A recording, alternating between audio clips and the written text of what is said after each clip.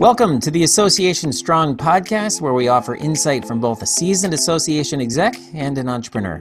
I'm Dave Will. And I'm Tom Morrison. Listen in as we discuss and debate hot topics in the association community. Don't forget to subscribe and share us with your friends. Tommy Bahami, here we are yet again. Dave, we're here, man. I'm so excited about every podcast. I'm excited, but this one I'm extra excited about because I think Kiki Latalian is the person that I've known probably more than anybody else since 2000, I think 8 or 9, somewhere in there. I mean, she's one of my longtime friends. So I'm excited for us to have her on the program today. Kiki, who you known longer, Dave or me? Tom or me? Who have you known longer? Dave or me? Wait a second. Is this a trick question? Yeah, me or me? Hey. Me or Dave? That's really hard. I'm not sure. Time. It's been a long time. Yeah. All right. We'll suffice. Tom and I get a little competitive here. I beat you like by a day, Dave. One day. Okay.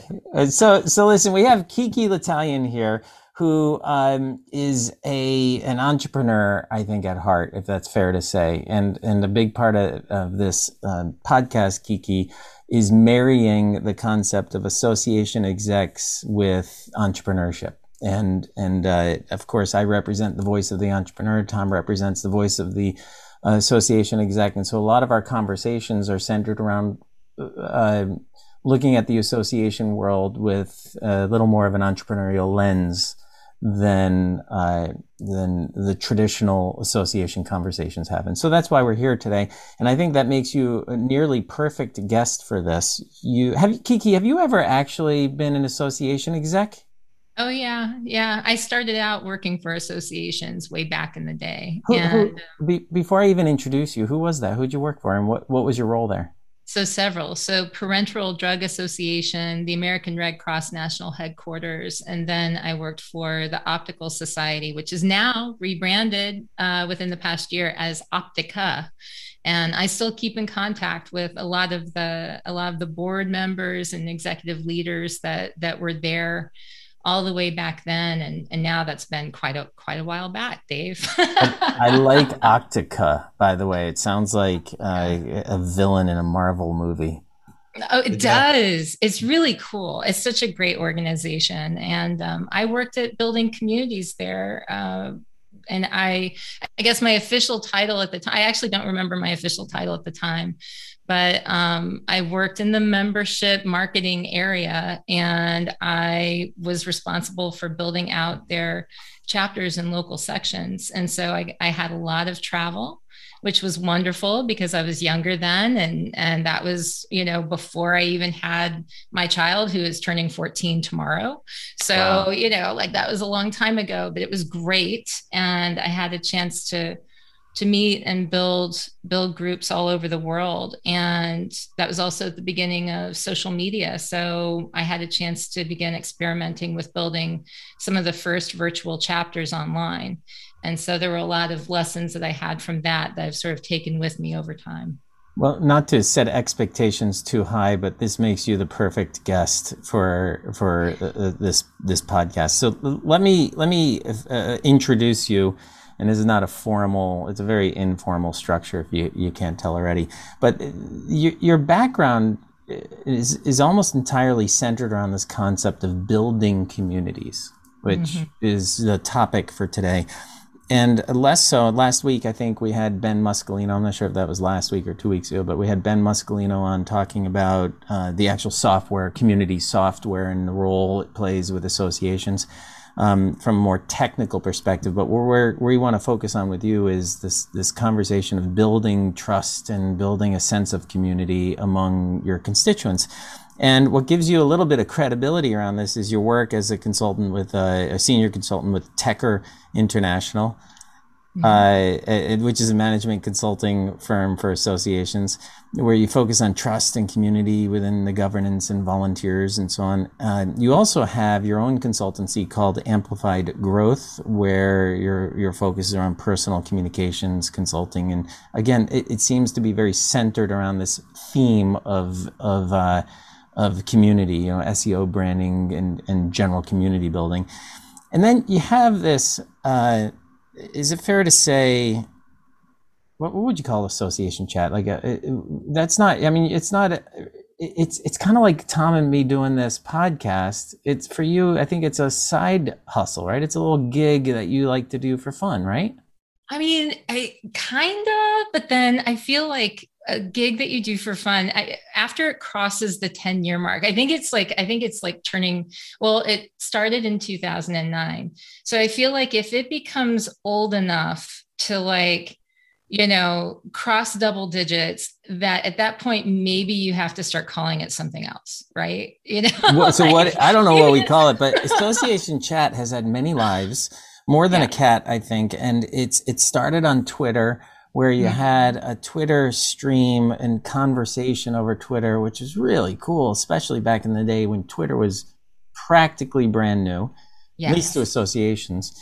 And anyway, since then, it's now a podcast. Would you consider it to be a podcast first and foremost, or like I'd like you to describe what Association Chat is, because I'm not doing it justice. I mean, I have to say, first and foremost, it's a community, because the real activity happens on the private Facebook group every day. And it happens whether I'm there or not. And that is that. So I can take a hiatus from recording a podcast and interviewing folks, and Association Chat's still over here kind of running around doing its own thing. So I would say community first, and probably second, podcast. And how can people that are not familiar with Association Chat, how would they go to learn more about it? Where can they go sign up for that? Oh, well, you could look up if you're active on Twitter, you could definitely go with the most pornographic sounding hashtag ever, #AssenChat, which is still active and being used every day. I didn't say that. Yeah. I've never noticed that. What now?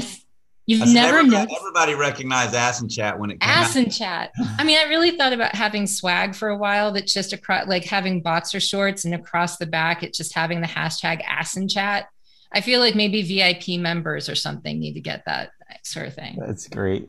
And so start on Twitter. There's a Facebook group. And associationchat.com. Just go to associationchat.com and that links it all together. YouTube channel, all this stuff. Okay. So Dave, what I loved about Association Chat when it first started, when I got introduced to Kiki, and our friendship just boiled over, and so many memories at ASA conferences, so many cool things. And so every Tuesday at 2 p.m., you could count on, all right, gang, question one. And she would ask a question, and all this feed would start to happen. And it was like, I could be so productive in my office, but yet carry on this conversation and learn. Everybody gave a lot, and you gained a lot, because it was the encapsulation of a lot of knowledgeable people talking about just basic day-to-day stuff, especially because that was right when communities were beginning to really become big, and we were all trying to go in unnavigated territory. And so it kind of gave you an opportunity to speak in real time without having to. It was the first real opportunity when people actually figured out, I can actually talk to people and not be at a conference and get a lot of takeaways from this. Hats off to Kiki, who just was an innovator back then, way before its time, and just took community to a new level every day when we would get online at 2:00 on Tuesdays with Twitter. Well, but in our podcast, I think this is worthy of mention. Kiki's had some like huge names, like names that you need to pay tens of thousands of dollars to get at conferences. And she's just calling and saying, "Hey, Seth, you join me on the show?" That's Seth Godin. It's not quite like that. That's what it seems like. Hey, Seth, bro, what's going on? It's Kiki. Man. Yeah. It's Kiki. Yeah. Hey, can I join you? Can you join me on the show? Nir Ayel, Alan Gannett, some of these names, forgive me for butchering. Rupert Reed, Radha and Mickey Agrawal. Agrawal, yeah. Thank you. And I mean, some of these I've heard of, some I haven't, but I think if you look into some of these names, you're going to see they're quite accomplished people. Mm-hmm. So with that, let's just start this conversation about community. Can explain what it is when you say I build communities? Explain what you mean by that. I think I help to identify ways to cultivate community and sustain it so that they will thrive over the long haul. And what I mean by that is that over the years, in building chapters for associations, and then helping organizations begin online communities, people have come to me and said, what is the thing that makes some communities fail? I mean, that was the question I used to get all the time is, well, we started one, but it didn't work. Why? And that actually led me to try to figure out, well, what is it exactly? What is the magic mix, the recipe that makes some of these things work? And what is the thing that makes them fall apart? And no matter what answer I would come up with, as far as, and there's pretty much a reliable recipe that you can create for how to make sure that something works. But if you have this one problem and it can manifest in different ways, it will dissolve and make any community fail. Okay. And that one thing is a trust issue. If you have a lack of trust, and that can manifest in a number of different ways, usually it comes down to competence or character. And if you have people who distrust your character, which will show up like, I don't believe in your intentions. I don't believe that you're going to do good things with my data. I don't believe in why you created this group. I don't believe, that you have my good interest at heart. Those things will lead to a distrust in character, and it will lead to a distrust in the community, and it will fail. Eventually, it will fail. The other thing is competence. The other areas of a lack of trust, and that will be, I don't think that you know what you're doing. I don't think that you're going to be here when you say you're going to be here. I don't think you're going to support this over the long haul. I don't believe that this community is going to continue. And that's what happens when people show up and they don't see anything happening. And it's just sitting there, and somebody says, I have a thriving community, and they show up into your Facebook group or your private community, and they don't see anything active for the past month. They're like, that's a lie. It's not a thriving community if there's nothing happening there. And that can lend itself to a lack of trust and competence, that you don't know how to navigate, manage, and sustain active community for the long haul. And so usually what I found over time is that every complaint, people will never tell you when they're leaving your community, why did you leave? I got busy in other stuff. Why did you leave? They never say, because I don't trust you, or I don't trust the community. But usually if you dig deeper, it comes down to that. And when you say the word community, are we talking about a community being like membership in the association? Are we literally talking about a HireLogic community, a Breezio community, a Facebook page community? Well, so I was talking about specifically about online community and having a Breezio or a Facebook community. Mm-hmm. But what I found is that a lot of times those things really do carry over into your interpersonal relationships in real life. I think that, it's not a zero-sum game and you guys know this because we're friends, and, all of us are connected on social media in between times when we have a chance to see each other. But it's it shouldn't just be online with your community. Ultimately, we're people, we're humans. We want to be in person too. So online and on ground, in person, those things should augment each other. And I do believe that a lot of the same things that can tear at the trust within a community online are the same things that can tear at the trust in a community on ground, in person, So when you talk about building community, Kiki, I'm always interested in hearing from someone's perspective on how should associations go about building that community? Because, many of us, especially if you're in the manufacturing or you represent business owners and that's who your members are, they're busy the moment they get in the office, especially now with the labor shortages. They don't have time. They're not sitting at their desk and see who's talking and see what they're talking about. Most of them are banging it away at the plant floor and the shop floor And so I think it's a challenge. I've always said that there's two types of communities. There's the Starbucks community, which is like Facebook and LinkedIn. There's some emotions built around that. People actually go out there to see. And then there's the public library, which is your typical trade association or society community, because people go in when they need something or want to post and they leave. They don't come running in with coffee going, let me go see what the industry's saying today. So it's kind of a challenge when you represent businesses or people in business at any level, because you're just not spending time in the private community. They go out there to get something when they want it. So any suggestions for the listeners out there as to, how can you turn that needle and get people's interest to be in your community? Yeah, totally. Okay. So this is a really great point because we all want community, but depending on your situation and it depends on the different industries we serve. And we know there's an association for everything. So it could be like, I saw that there was an association the other day for rodeo clowns. So I was like, rodeo clowns, they have their association. Their day-to-day life is very different, I imagine, from the NTI Strong, those folks day to day.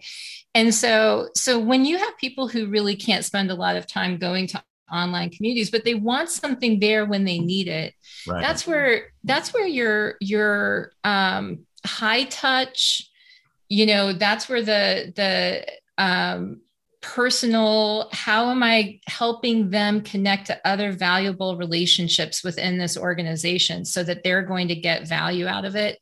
That's where that stuff becomes really, really important, because it may not be something where they want to go and have a Twitter chat every week, but it may be something where they're looking for valuable resources. They want something that they can use, that they can immediately put into practice. If they know that you're going to be giving them something that is valuable, they're going to go there so that they can download that checklist, that they can download that white paper, that they can download whatever it is that's going to help them to do what they need to do. And so it doesn't always look the same for everyone.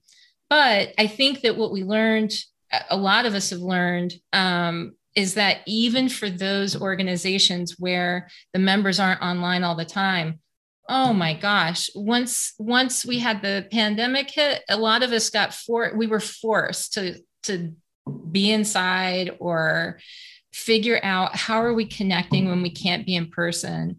And so at that point, it became necessary to really think about, okay, if we couldn't meet in person, how would we end up helping to make those connections for folks? How would we still allow them to connect with each other? And the thing that I think that a lot of organizations, not just associations, but a lot of organizations have gotten wrong, community builders have gotten wrong over the past, since the beginning, has been when we focus too much on growing the community and we focus less on connecting people within the community. Mm-hmm. And it's like, how are you connecting the people with each other? Early on, I realized people don't necessarily want to hear from me. That's not association chat. I help bring people resources or interesting people. I help bring people together. But if I don't encourage conversation between other people, between themselves, then I fail, because I'm only so interesting as one person can possibly be. It's not about me. It's about how am I helping them connect with each other and get value. And if I fail at that, then I've failed completely. And, then any person that's not interested in that element goes away. The loyalty to Kiki goes away. The loyalty to MTI goes away. The loyalty to any organization. It has to be about connecting people to each other. And once they are able to see the value in connecting with other important people that will help them build social capital and things like that, then that's where the magic happens, I think. I think that's where the real value is. So Kiki, I have two questions here, and I want to get them both out before Tom jumps in with one of his. Number one, what is the best way to measure success in a community? Because a lot of this stuff is rather abstract and anecdotal, I don't know. So I'm curious, what metrics, how do you help people measure success? Number one. Number two is, what are some steps to improving those metrics? Or maybe it's a brand new community. How do you kick off a community and emphasize trust? It's such, again, talk about abstract. The word trust is a pretty abstract word. So help me with that.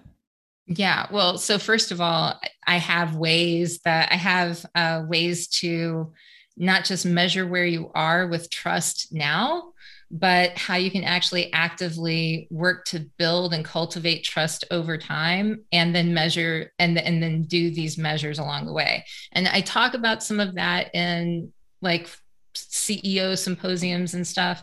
But to answer your first question, how do you measure success with community? Well, so it depends on what it is that you're trying to achieve. For some people, they're really trying to achieve growth in volunteers. They're thinking about, like, for associations, they're thinking about how are we building a better onboarding to our leadership? We're trying to diversify and bring in younger people. We're trying to have a more inclusive leadership body and volunteers. How are we cultivating that? Other things I hear from associations, we want to increase engagement, which is like that's another amorphous word, which is like, what does that mean for associations? But we've had episodes talking about just that. Like what, and in fact, I not only in Association Strong, but I did a panel webinar with Reggie and one of our clients, and answering exactly that question: what is engagement? Talk about abstract. Like, what is engagement? Everybody has their own definition of what is considered to be engaged. They do. That's true. They do. But, a lot of times what they really mean by engagement means that it's people who are interacting in a way where they're having conversations, or they're buying, more products or education. The fuzzy line, man. Yeah. So you have to dig in, of course, and ask more questions and get more curious and say, what is it that you're really trying to achieve? So you can figure out what those measures should be, how you're measuring any of it. I love that answer, Kiki, about it depends on what their initiatives, what their goals are. And oftentimes those goals are set at the beginning of the fiscal year. This is what, as an association, we're pursuing. These are the changes. These are the things that we're going to be focused on this year. And oftentimes the board and leadership comes up with that and disseminates it down to the people, right? And then the people in the organization are responsible for incorporating that into their day-to-day operations. But those are the things that drive our goals. I love that. What happens in our world, so in PropFuel, oftentimes a big element of this is trying to engage people through email better, right? By asking questions. And so oftentimes our clients want to use these metrics that have nothing to do with the reason why they're focused on a particular campaign. So they want to know, well, how do I measure success? And everybody says open rates. One of the worst metrics ever in measuring success is an open rate, by the way. It's horrible. Somewhere in the middle is click-through rates. The best way is exactly what you said. What is your goal with that campaign? Based on your goal, then we can determine what best measures success. But the problem is that's more work. Yes, it's harder. Always more work. It's harder. Yes. And so we all want to find the easy answer. But the easy answer is usually less valuable. Yeah. I mean, you could choose to rely on something like vanity metrics and stuff, and you can cheat, and you can do all kinds of ways to make that to like make those numbers happen, but they mean nothing. The only way you win is to actually really ask the hard questions. What is it you're trying to achieve? And then to look at how effective have you been? And oftentimes, I hate to say it, especially you know, because you're dealing with technology all the time. Even with technology, a lot of times it comes down to us having to do the hard work of figuring out, how did this actually translate to something that's been successful? or not successful, and how do we adapt and then change what we're trying to do so that we are successful? And those are not fun. That's not a fun thing to say, because we want everything to be automated, but unfortunately, yes, we still have to work. I mean, I think at our core, everyone just has this lazy person that's really, really trying hard to stay inert and not doing anything. And then if we really want to succeed, we have to push past that in all things, you know? That's so funny. Yeah. And then it comes down to how you manage. That's why we always, when people say, how you doing? Oh, I'm so busy. So busy. It's because of that. And we're trying to figure out, where do we dedicate our time? With technology, you raised an interesting point. I remember, oh my gosh, 25 years ago, implementing Siebel systems. You remember Siebel from back in the day, a CRM for corporations and sales teams. And what I learned back then was that change management was the key to whether or not a implementation was going to succeed. It wasn't the technology that determined success, or how well it was implemented, or the integrations. And I think the same is true today. But people don't want to put money or time into the change management aspects. They want to plug in something and then turn it on, when actually managing people and process is probably more important than managing the integrations of technology, or at least as important. But we don't put. But when you manage integration of technology, it doesn't fire back, I hate change. When you manage people, they fire back, why are we doing that? We've always done it over here. Why are we doing it over here? Shut up and do it. That's oftentimes our approach, is shut up and do it. Like, it doesn't matter why, just do it. Like, and we push it on our members, and we push it on our employees, and we're like, look, it doesn't matter. We're doing it. That's what we said. And unfortunately, that's poorly executed change management. Well, that's what I love about what, and again, this isn't a big platform for profit, but that's what I love about the technology you're bringing to the table, because you're bringing technology to the table that's allowing associations to get member buy-in, employee buy-in, because you're facilitating a way for people to break questions down in a meaningful way that can get to, okay, what's next step?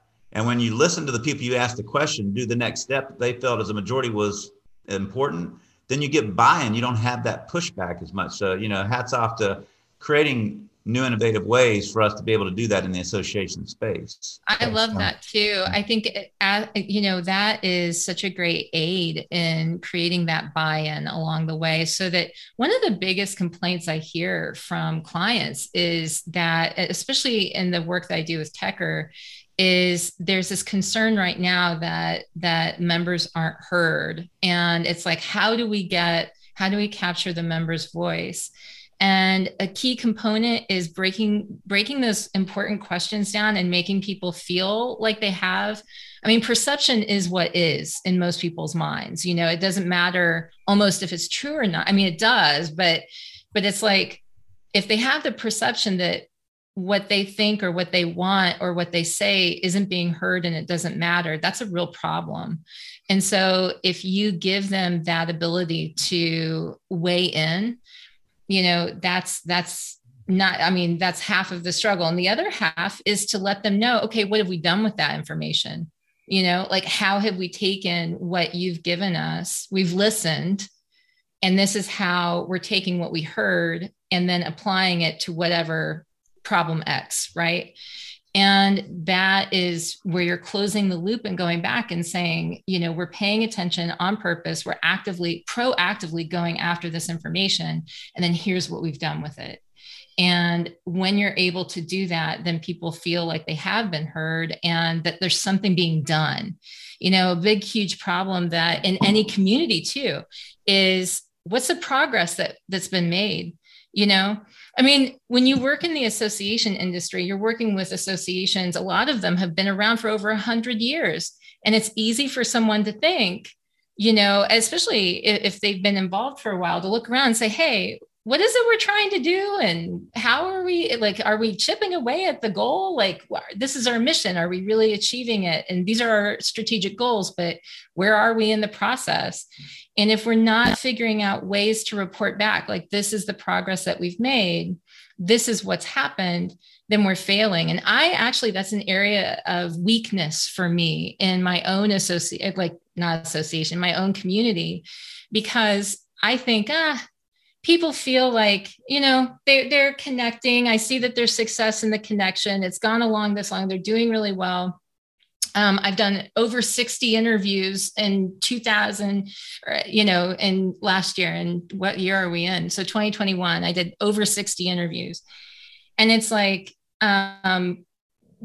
clearly they know I've been busy, and that we've put some good stuff out. But you know what I didn't do? I didn't do the summary thing that said, this is all of the stuff that happened. These are all of the conversations that happened. Here is how what you did and the conversations you had made a difference by participating in this community. Now, how much stronger is that, right? By putting that together. And that's what we have to do when we're thinking about whether it's an association, whether it's an online community. It's how are we showing that what they're doing with their time and that they're giving us, or anyone, how the time that they're giving to a community is paying off. What's the progress being made? And when somebody's having to figure out, okay, am I going to spend a little bit more time exercising? Am I going to spend a little bit more time at church? Am I going to spend a little bit more time with my family? Am I going to spend this next hour listening to your podcast or messing around in the community and learning something and connecting with people? This is what they're doing. This is the internal math that's going on. What am I getting out of it? And if you're not figuring out a way to communicate that, this is why you're here and this is what you're getting, then people are probably going to say, I don't know if this is worth my time. WIFM, WIFFM, what's in it for me, right? Yeah, totally. Well, one of the big things I've and sitting on some boards I've sat on and being a part of some strategic plans, one of the just statements that always make me cringe in the middle of that is when someone says, you know what, I think we need to figure out who we are. Yes. This is an organization that's been around for 20, 30, some of them 50 years. And somebody stands and says, I think we need to figure out who we are. It's like, why don't you go ask the community who they would like you to be? Mm-hmm. What do they want? What do they need? But and usually when you get down to trust, the bottom 2/3 doesn't trust the top 2/3 or the top third, because they typically are the ones sitting on the board. Why? Because they're doing functionally and financially well enough to sit on the board and can get away from the business for 2 or 3 days for board meetings. Mm-hmm. But they're not asking the bottom 2/3, what do you think? They're just making decisions based upon what they think, which tends to be more progressive stuff because they're the businesses that can do it. But I've always had the attitude of, if you can help the bottom 2/3 thrive and be vibrant organizations, it makes the whole go bigger and stronger. I totally 100% agree. I think that's why I've worked on a couple of projects this past year that the whole point is trying to deal with a problem like that, where it's really, I don't want to call it the bottom 2/3, but it's not the people in the leadership position. It's the other members who don't feel heard. And there's this sort of cultural clash within the membership. And if they don't trust that the people who are in governance and who are volunteering, they feel like it's cliquey or something like that, there's a real problem. And the thing that's so frustrating is that we have all of these different tools. Look at Prop Fuel, we have all these different tools that will allow people to feel like, and not just feel, but actually really actively have a way to bring in their voice, to drive conversation and decisions that are made for an organization, to help lead into new directions if that needs to be the case, and to weigh in. And yet a lot of organizations aren't opening that up. And that's where we hear about there being cliques. And that's where we hear about, the old white guys network. And that's where we hear about that kind of stuff, because people don't trust it. And they want to feel like they have a stake in the game, or at least a shot, and I think that the way that you fight that, you hear a lot of people talk about transparency. And I think that's easy to say. But if my daughter, and I love Margot and she's a good kid, but if my daughter at almost 14 hands me her phone and allows me to look through it. That's transparency. But do I trust that I'm seeing everything I need to see on it? No, that's not trust just because I have access. What trust is trust is the belief that she's being open with me, that the intentions are, that our expectations are clear, and that I'm seeing what I need to see, and that there's not something being hidden from me. And if people have transparency to a dashboard, that's not enough, because that doesn't mean that you have trust. Transparency does not equal trust. Transparency can lend itself to trust. But that, I think that people sometimes, again, it's like, I want to check the box and say that I've done what I need to cultivate trust within my organization or my community. But they do this in the most transactional way that means nothing, you know? Yeah. And it's checking a box, but it doesn't mean anything. There's a huge difference between transactional relationships and emotional, for lack of a better word, relationships. And there's a lot of talk in the industry about, and this, especially when you start talking about what is engagement, buying stuff, clicking on things, checking or going to webinars or events, that's fairly transactional. The question is, how do you measure an emotional connection?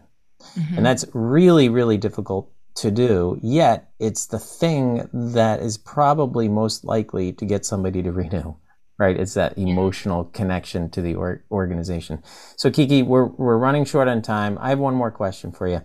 If what is one of the things that you see when working with associations that our listeners could take back as like an action item? Like, what's a problem that you see in many, many organizations that somebody could take out of this podcast and say, you know what, that's something I want to work on? Gosh, you should warn me before you ask a big question. No, we need this is full transparency, man. We gotta. My gosh. Let me throw a nugget out there and see if Kiki runs with this. So my personal opinion, to build trust, people need to see you. They need to connect with you. And in this digital age, I can remember when we first started our MTI TV, we did that because I was replacing a CEO who'd been here 31 years, and to come after that person and try and build trust, connection with members in 40 states, it's like, I got to do this on video. And so we started doing an online video. And what was cool is when I'd walk through the plants, people would go, man, there's that guy that's on the video screen.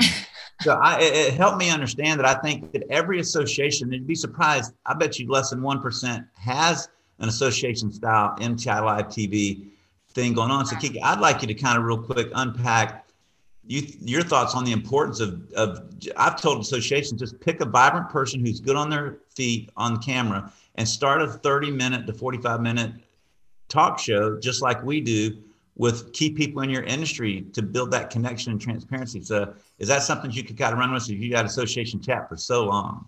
I mean, absolutely. So there's, I actually just met someone who employed the same thing. And of course, if you have somebody in your organization that does have a great, relatable communication style that can go on video, that is amazing, or even on audio, so that you have the ability to connect with them human to human, right? So that if you don't have the ability to be there in person, or you're trying to cultivate that relationship in between when you start or when you're communicating with them and can be there in person, trying to give people a little bit more help in figuring out the humanness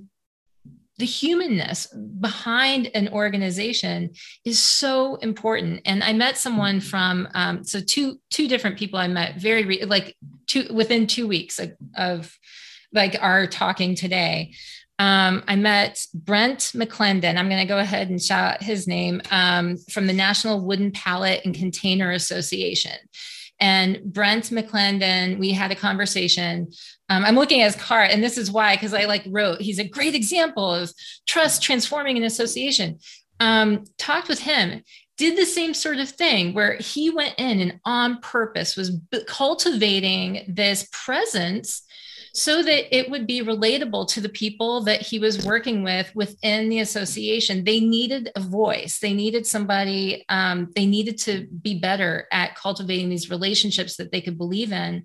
And he said it completely transformed his association. And then I talked with the CEO of the Turnaround Management Association. We had probably a 2-hour conversation about how he had created a radio show, Tom. It's the same sort of idea. It was a podcast, but it's audio podcast. Guy has a great radio voice. I mean, really, I listened to 2 episodes when I went back to my room. And it was fun. It was something where people felt like they knew what was going on. It was relatively short to listen to. I mean, it was like within 30 minutes, right, of the format of the show. But he created this as a way to connect with people because not everybody knew him. Not everybody knew what was going on. And he needed to have that sort of, let's build this relationship in between. And it worked. And you're not surprised because you know it works. I know it works. Dave know it works.